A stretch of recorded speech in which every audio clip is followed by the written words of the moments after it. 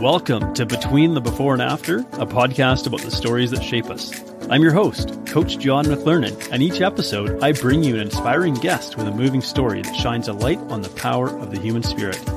Before we dive in, I want to let you know about two very important things. Number one, the stories shared here are often gritty, raw, and vulnerable, and very likely will include speaking about sensitive topics suited for a mature audience.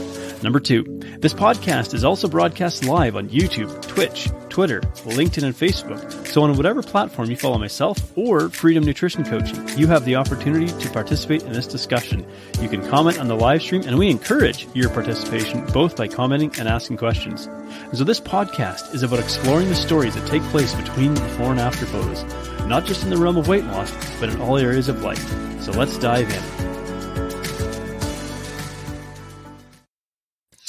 All right, welcome to another episode of Between the Before and After. I'm excited because for the second day in a row, I'm interviewing a fellow Canadian, and this one happens to be from my hometown of Vancouver. So a warm welcome to James Hepner, and I'm going to hand the mic over to you and let you introduce yourself and share with my listeners what it is that you do. Thanks, John. When you say another one of those, yeah, there are a few Canadians. Not that many. Yeah, thanks for that. I really appreciate it. John, I like to think of myself as an artist of experience. I do several things. My passion is to create transformational experiences for myself and others as a way to explore what it means to truly live. And I mean living bold and fully alive. Some people, they're concerned about what does it look like to ignite your life. They think, are we going to explode and blow up in midair? And what I like to look at is that when we lean into the weekly wins and losses of our life, it helps us in our journey, helping us to embrace all of life. And so who here doesn't appreciate that life is both a win and a loss? And not to say that we were either this or that, but actually in between all of it, whether you consider it's a win or a loss, but that and between those lines lies our life. And so unless we engage in both of those in a healthy way. So if we just enjoy the win of our life, we're missing out of half of our life. And so, and why do we do all of this? Well, to gain the courage needed to do difficult things, learning how to pivot. Who doesn't want to learn to pivot with power and the poise needed, and gain the mental clarity and emotional mastery needed to, and once again, to truly live a life that's fulfilled. I once didn't live the way I am today. My life felt empty. It felt shallow, right? And so, and again, key thing for me in my life, and the key thing, what I do, and I help my people achieve, walk towards, be within, is not waiting for the storm to pass. So if we're waiting for the storm to pass, COVID might never be over. You know what I mean? So we need to jump in at the opportunity to engage now. Yeah. And, so sometimes we hear aspirational language like that. Sometimes people aren't used to speaking in those terms. So we as coaches are kind of accustomed to speaking in aspirational terms. But for somebody who is listening might go, okay, well, what does that look like? What does this translate into in sort of my practical reality? That's a really good question. And I think at the core of all of it, we must find a way to translate what it is that we've experienced. And like you say, coach speak, you and I, this is what we do. Real reality looks a bit, and perhaps I can just share a story, how I've designed this last decade of gratitude for me, right? And so I've spent this last decade just fully leaning into what it would look like to live a life of gratitude. And prior to, I went through, and many of the listeners can relate probably to this, who doesn't go through a super tough season of life, and unawares to me, and I guess I wasn't really thinking of what was happening other than, because you know how it is, things just come undone and we're not sure what's happening, why it's falling apart. I became very self-focused. So of course I started thinking, well, the problem, I'm the common thread, so I must likely be the problem, and I was constantly measuring my value based on my ability to perform. And performing life versus living life, two totally different things, right? And so this led to a very miserable and you know what, when I say miserable existence, but it's actually a very unhelpful variety of self-induced suffering. And self-induced suffering just means this is what you do to yourself. You choose this space, you bring the suffering, and this is what happens, right? And so what happened for me is I literally checked out of my life about 13 years ago. I checked out for about 2.5, 3 years of my life. Yeah. And so what do we do in the world around us? Just crashes, and we become aware that we're not living a sustainable life. Right. Yeah. You know, when I hit rock bottom, I was quite successful prior to. I had income coming in. I had good capital. I had good lines of investments. But what came to me, my son was diagnosed with high functioning autism. Mm-hmm. I was audited as a company. I had the money to pay any of the taxes that I owed, but it all came together, and it came together for what in the moment frightened me. What frightened me was something difficult, something that I had never dealt with before. Right. Yeah. Now, I've never been tested for anything. I don't have ADD. I don't have a professional diagnosis. But what I can tell you is autism comes from somewhere. So either my wife or from me or from our heritage somewhere along the line. And so I've worked on myself ferociously to really slow down what's happening in here and to translate. So your question, it triggers me right for the moment, to slow down what happens and to relate with what the world is feeling so that they understand, right? And so speaking of sustainable, like, of course, everything frightened me. And to be honest, I almost lost my marriage. I've been married to Meg now for it's going to be going on 23 years. I've been with her, the same woman, for 27 years.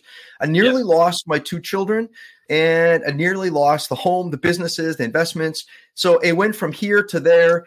And to be honest, I was a little more than dazed and out of order, right? And I stumbled around inside this mess, questioning my place in life and just seriously doubting that I had really much value because I thought I was a problem. And so let's just say that when I fast forward it, when I came out of that stupor, and that was about a decade ago. And so for the last decade, I've checked back into life. And instead of complaining that things are too hard, I decided to rather be about enjoying doing hard things, like enjoying that space, right? And so, go ahead. Mm-hmm. Yeah. So let's rewind the clock a little bit here. Okay. Mm-hmm. So your wife's name is Meg, is that right? Yes. So you met her. So, and if I'm not mistaken, you're 46. Is that right? You are so spot. My birthday was a couple of days ago. So I don't know if you knew this, but you're right. 46. Yeah. Okay. So 27 years together, meaning you would have started dating her when you were 19 years old. Is that right? Correct. Okay. Mm-hmm. So you were just like starstruck teenagers. And were you born and raised in Vancouver? Absolutely. No, actually born and raised in southern Manitoba. So Winnipeg. Okay. So that's central Canada. That's province of Manitoba, just straight up from North Dakota. Mm-hmm. Right. Okay. So you meet, you're a couple of starstruck young lovers here, going back to, I guess like maybe the early mid 90s kind of thing.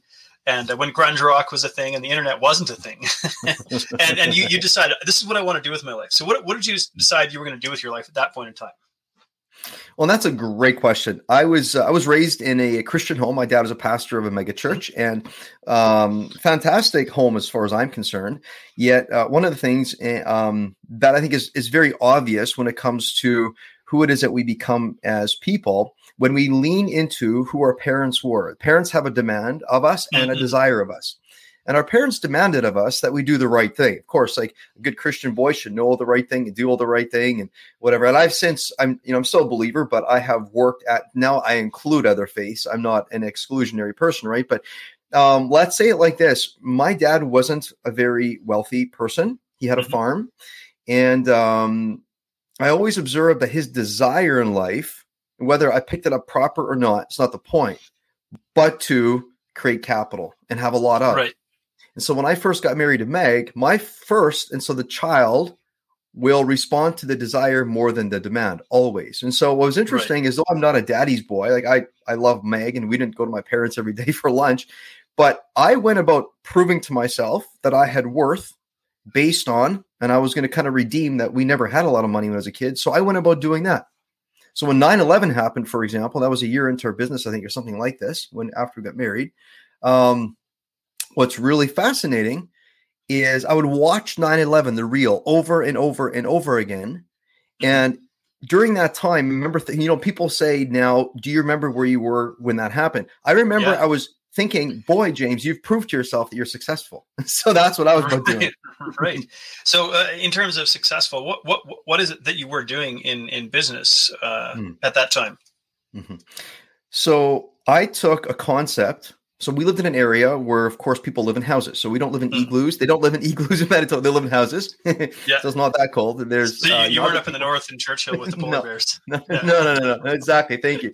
And so I just became aware, like I had never built a house before, and I had actually developed allergies on the farm years ago. And so I just realized that working with my hands physically probably wasn't a great idea. There's dust, different things. And so I had, of course, tried college for 2 weeks after high school, and I didn't last more than 2 weeks. So I dropped out of college. So I'm like, I'm gonna have to create this success on my own.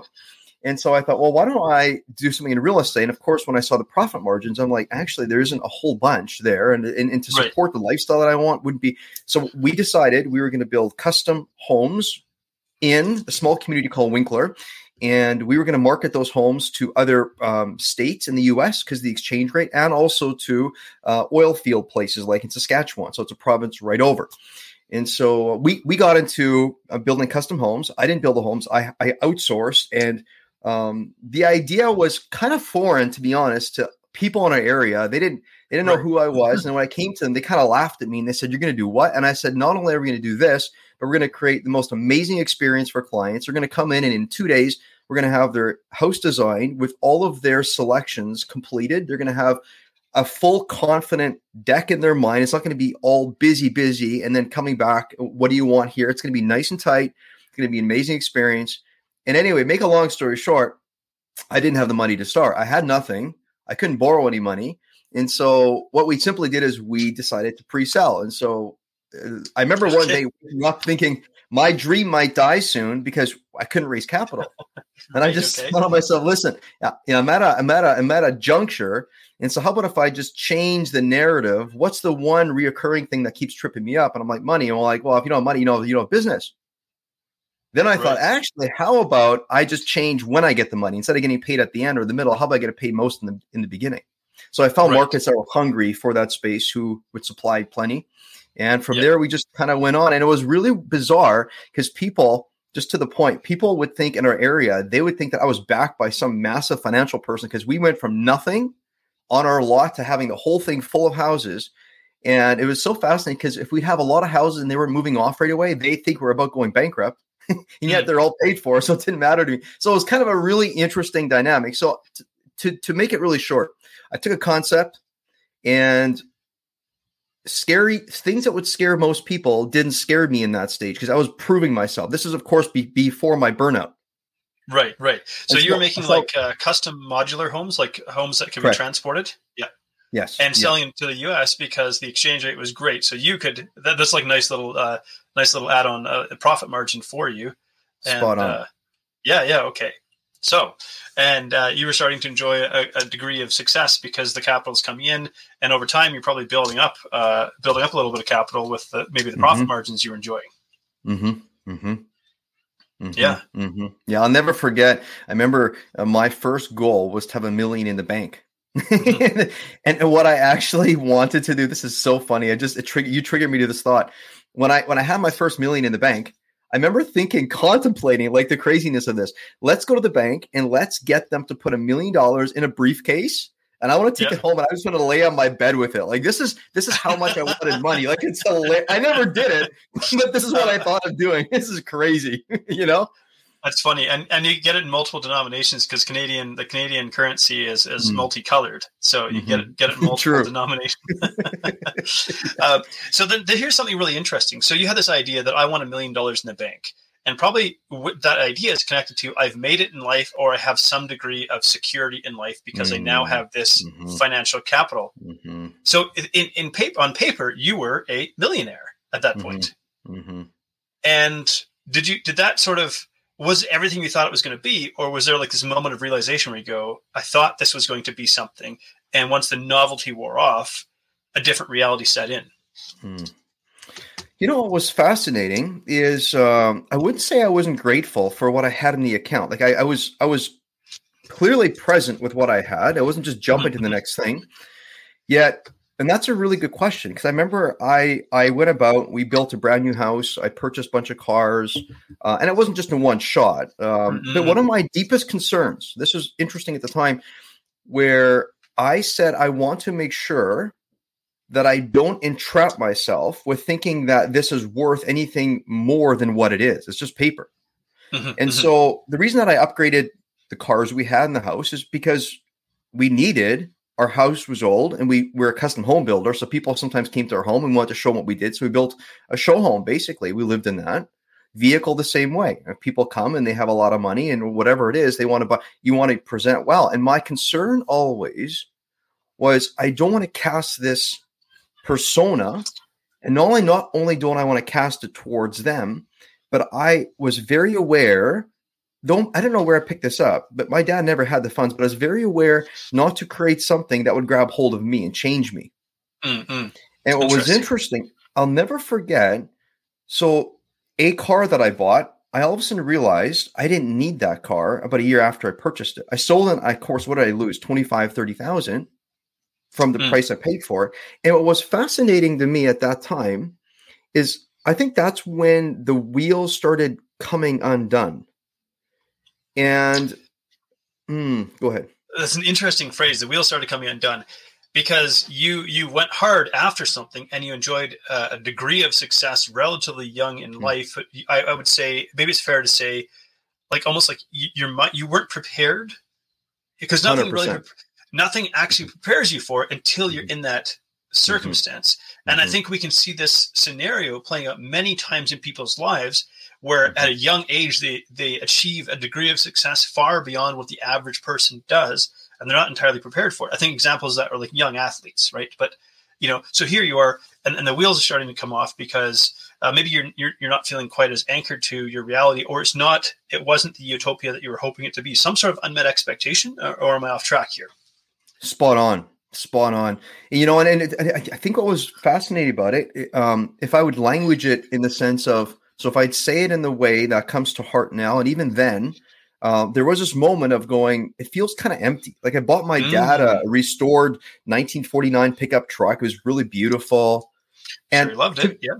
To be honest, a lot of this stuff ended up creating more of a conflict in my brain and in my life, because the closer I got to thinking that I was valuable, I got what my dad desired, or I thought he desired more. The closer I got to that, the more I felt like I could begin to feel that my business relationships, I had business, or I had these relationships in that field. The only thing is I had them because of business.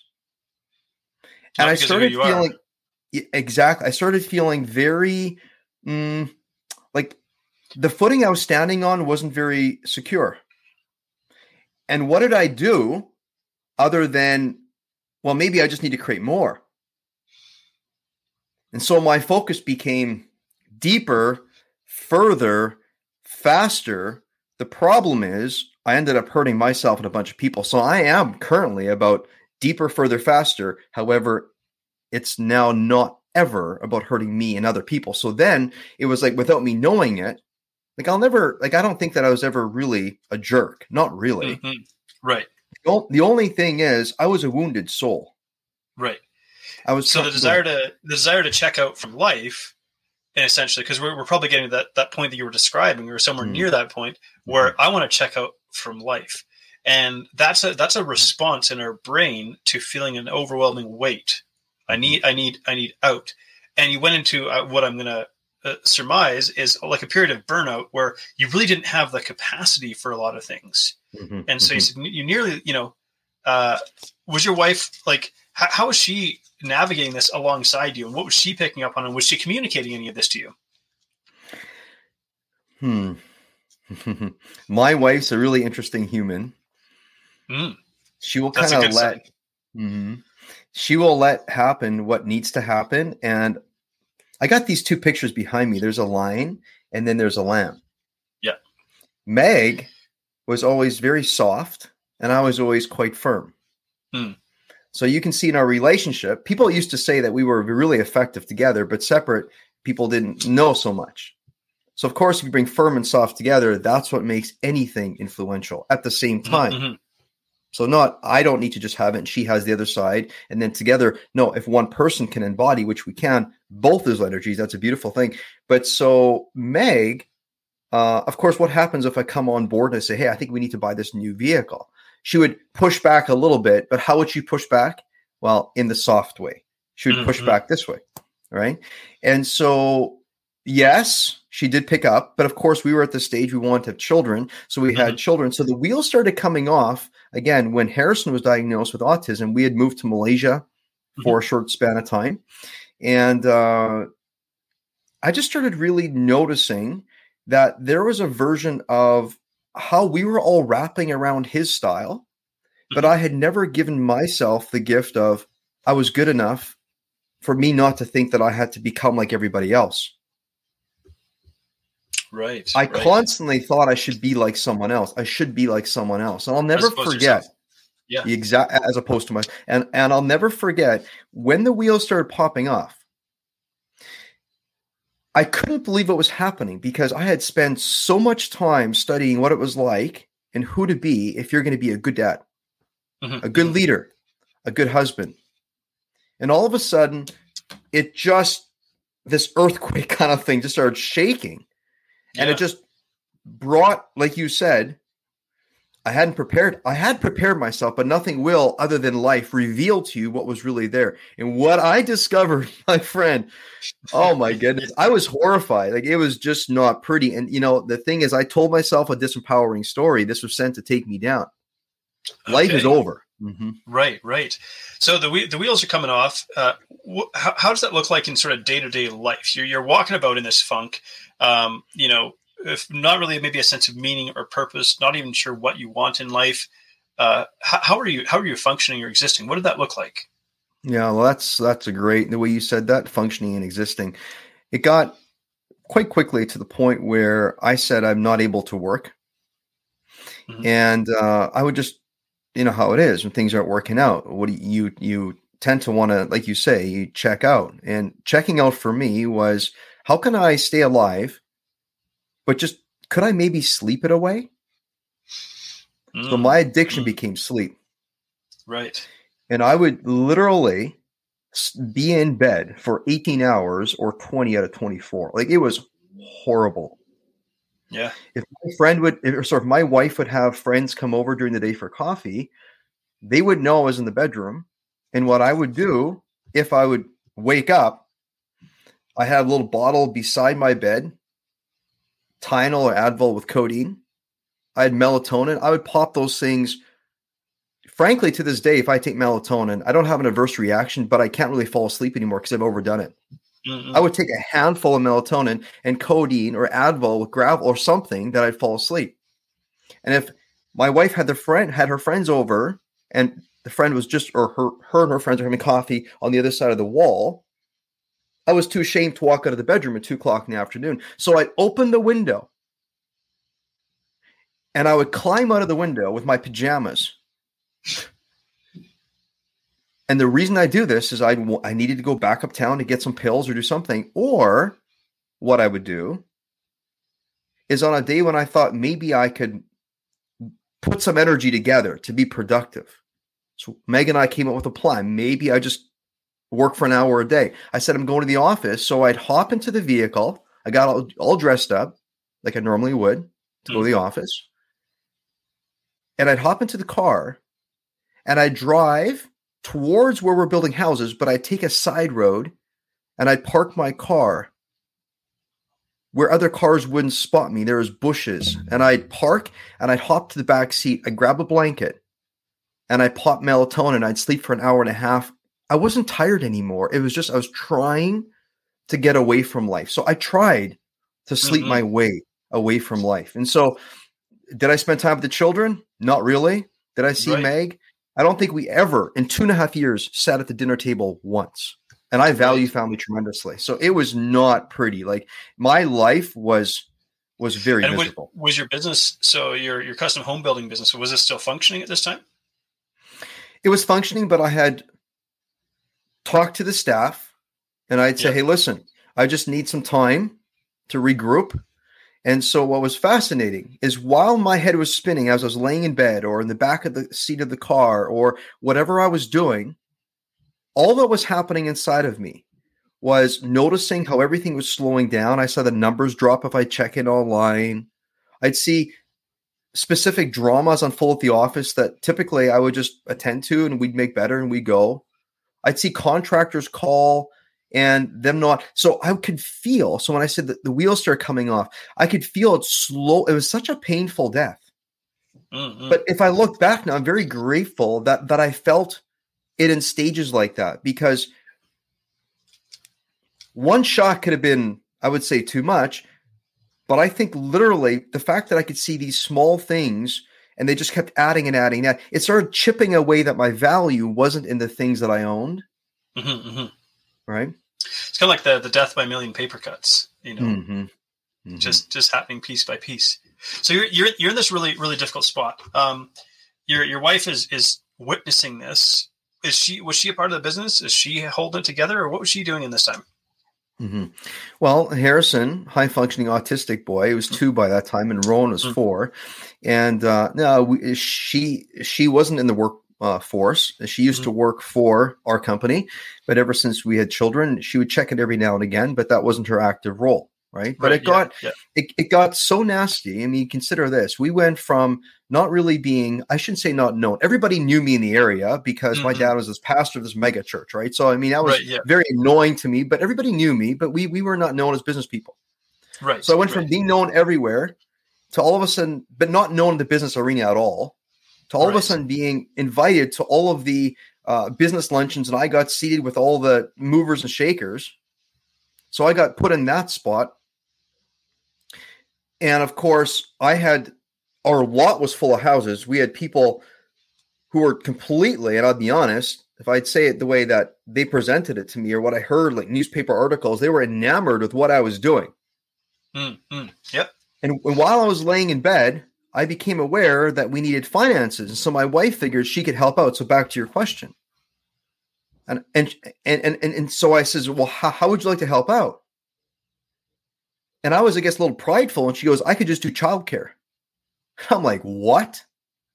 And that was revealing to me that, see, this money had got a hold of me because apparently I was above work, and that's not cool. I was above certain things. And so she would, and typically she had 3-4 children in her house, and she just helped along with the groceries here. But that was her role. And that was what she decided to do. And I think that actually got me. And so what happened when I just fast forward the story, before I re-entered the business arena, back on the farm, I had class 1s, so I could drive a big semi. I still had class 1s. And with Meg's effort towards just engaging in what she could do, Harrison, the reason she did this children thing is she didn't want to leave Harrison with just anyone because he's high functioning autistic. He needs support and help with different things. So she's a deeply, empathetic person. But her angle at how she chose to contribute. One day, was it her I think she said, she goes, James, why don't you do at least what you can? I said, what is that? And she goes, you got your class 1s. Why don't you hop in a truck? So I hopped into a semi, and I'd never driven across with a big, I'm not a long distance trucker. And I drove a big rig for 6 months and got this thing straight. You had a lot of time to think. Yeah. My goodness. It was unreal. It was just shaking loose the cobwebs. I'd pull over at a rest area and people they're like, you're driving the truck? Because you're not a trucker. So were you delivering homes then? Like driving the truck? No, it wasn't anything to do with their business. I think I don't know what I was delivering, groceries. I literally, like a long distance trucker. I was long distance for 6 months. I just drove truck. I'm like, so I just worked it through. I remember putting in CDs and just listening and and you know what, honestly, I was so tired in the beginning because I was used to sleeping 20 hours a day. Right. Yeah. And I remember thinking, I can't do this. There's no way. You can't stay awake that long. So the weird stories were just bizarre. Yeah. But so this is how you started digging yourself out. True. Yeah. You started doing something meaningful and something that was within your present capacity. Mm-hmm. And what did that kind of awaken in you? What did that show to you? Because we hear about hitting rock bottom. You hit this rock bottom. And what we often want to know sometimes, and because I don't think there's a formula or a template, but it's how did you dig yourself out of this? And this is like step one: is you hopped in a truck, you started driving a truck, which seems like kind of a lower class job to be doing for someone who had a successful, financially successful business. But that was like the first step to digging your way out. You know, I think if I take myself back to that stage of my life, first I was raised in a really good home. I think I've already mentioned this, and I was taught to work really hard and never above any work. So how place thinking I was too good for this, I have no idea. But you know how it is. We tend to say we're not anxious about progressing fast enough, but then when life shows up, we're like, well, wait a minute, why am I going backwards? Yeah. You know? Yeah.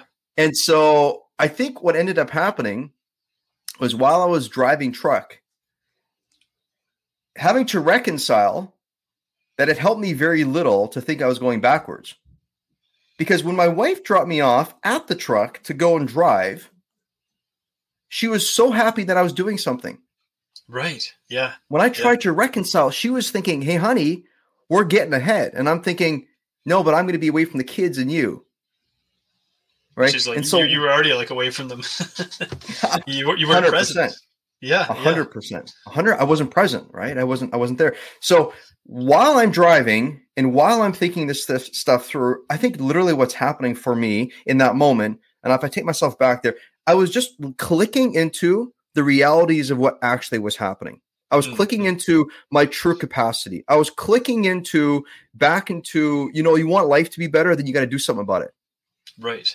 Yeah. You see, I got myself thinking that for 2.5 years, or it was about 2 years that I basically lay in bed. Yeah. I remember thinking I'd think my way out of it.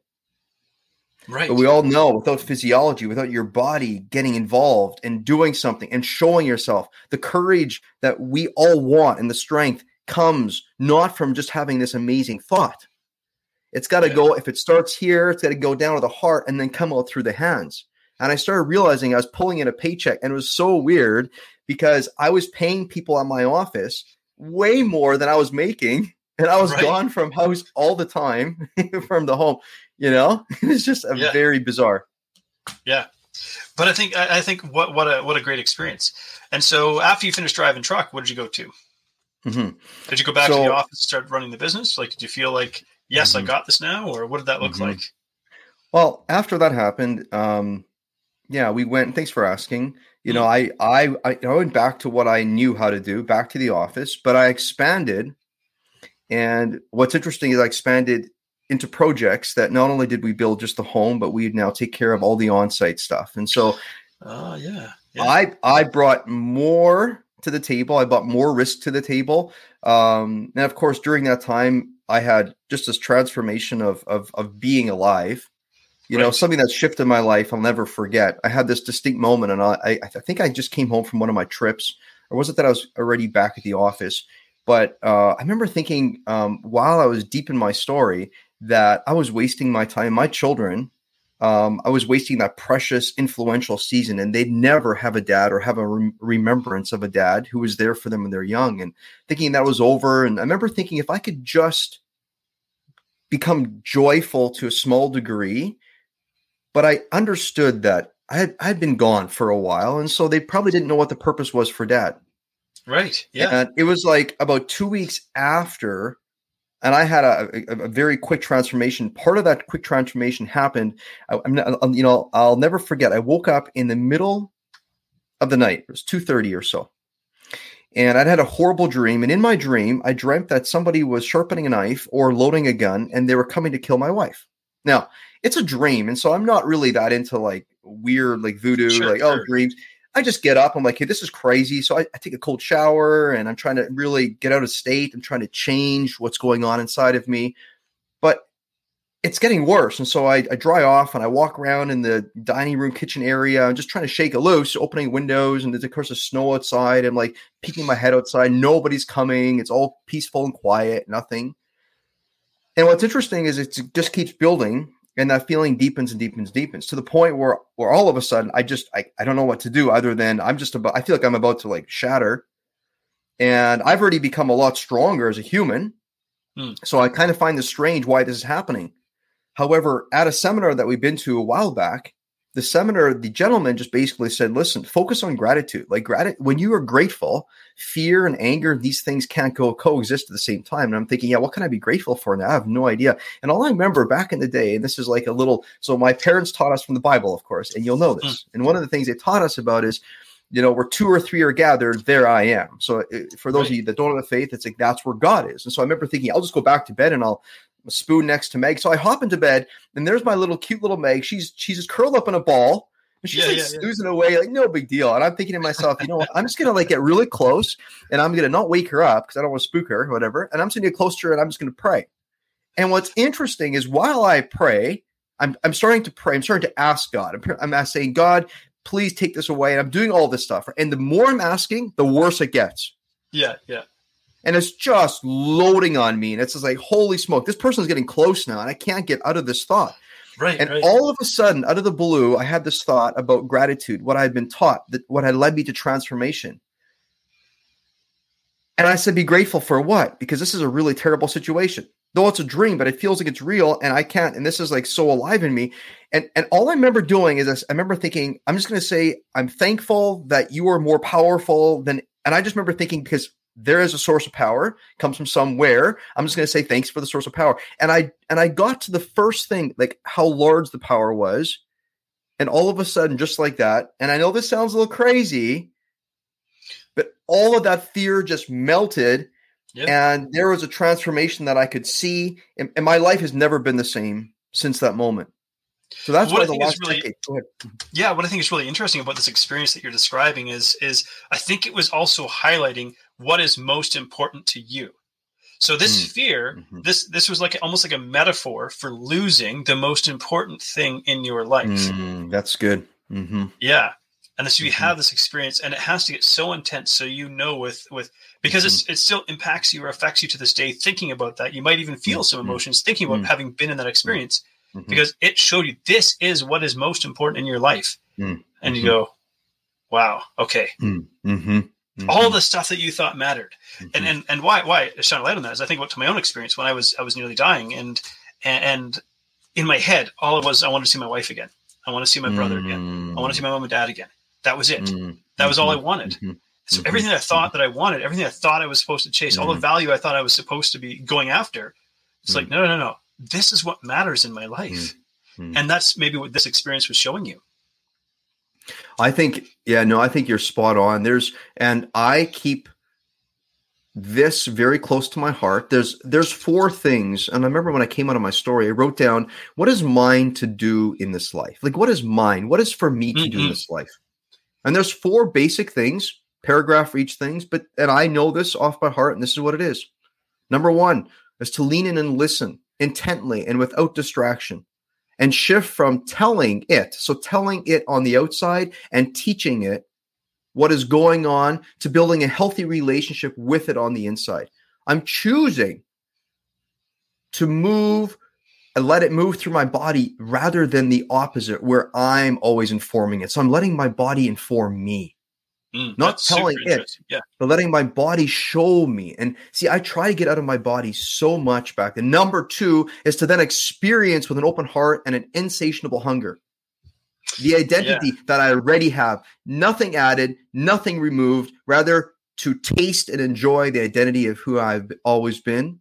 Number 3 is to live within a new courage and a new trust to radically accept myself like never before. And number 4, last one, to then drop into the life-giving grace of surrender that it always is, has always been about. And it's not surrender as in I give up, but giving up my whole self that actually matters everything, not the perfection of it. Yeah, that's deep. And, I just want to say thanks to Valiant Thor here, who's tuning in and dropped a couple of comments for us. Appreciate that. And hope you're enjoying the conversation as well. I love that we get to do this live and people can sort of see this in real time. And so this kind of leaves us, as we're drawing to a close here, and I appreciate, your vulnerability, your willingness to share some of these things that you really struggled with. And because sometimes we'll see someone like yourself in the position you're presently in, where you're presently at, and go, well, I want to be there. But in order to be in the place that you're at now, you had to go through these experiences. It's like, in order to do the work that I do now, I do that because of what I went through and how it shaped me. And that's exactly what we talk about here is the stories that shape us. really the stories of our lives that shape us into who we are and what we're doing today. So for those listening out there, what is it that you do today? Because do you still have your home building business, or is that something that, you've put aside to do what you do now? I've actually thanks for asking. I've put all those moving pieces aside. I just realized that for me to feel truly fulfilled is to be about this inner work that I am here now and help other men and spot them. And let's be honest, they find me, right? And I love business, but what I love way more than success is when you get your values in alignment with what your heart, we all have something specific stamped on our heart. And when we get our values in alignment with that and we slow it all down, slow is smooth and smooth is fast. We tend to want to go fast because we want to get somewhere, but be anxious for nothing. Good.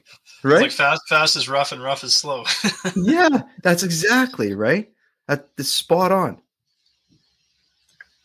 Yeah. Right. And so those business moving pieces, I've basically gotten, I've sold all of those pieces off and I've outsourced them.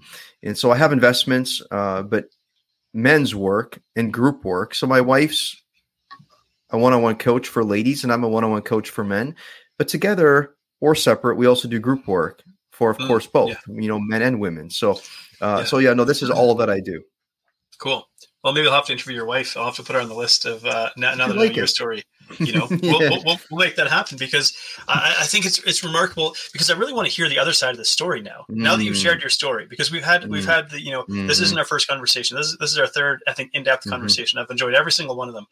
But I want to hear the other side of the story now. So now I'm actually going to put it out there. So Meg, if you ever hear this episode, and I want to hear your side of the story because I think this is a really incredible story, and I love the work that both you and Meg do now. So if people want to find you, I've been really touched by this guy's story. I want to connect with him and learn more about him. Where do they go? Really simple. Just go to my website, www.jamesheppner.com. So the spelling is JAMESHEPPNER.com. And also you can find me on podcasting Weekly Wins and Losses with James Heppner.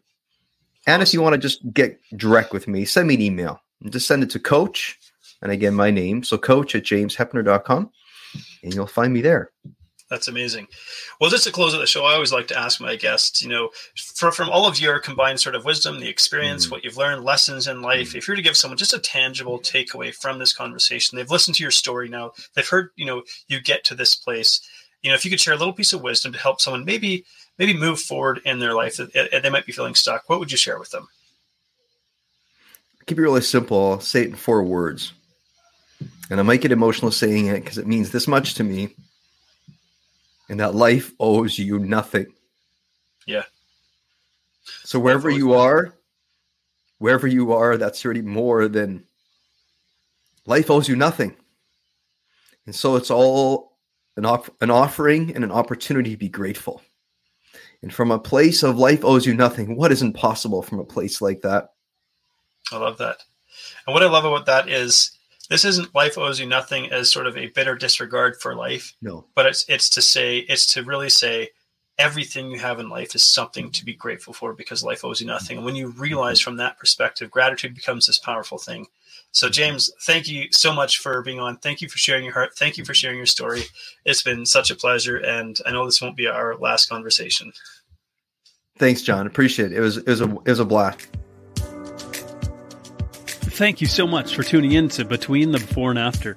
If you've enjoyed this episode, please like, share, subscribe, or leave a review because that helps this podcast to reach and inspire more people. I love exploring the stories that take place between the before and after, the powerful experiences that shape who we become, and I love human potential. I love the possibilities that lie within us. So whatever you may be up against, I hope these stories inspire you because if you're still here, your story's not done yet, so keep moving forward. Anyone can come from any place of brokenness and destitution and build an amazing life.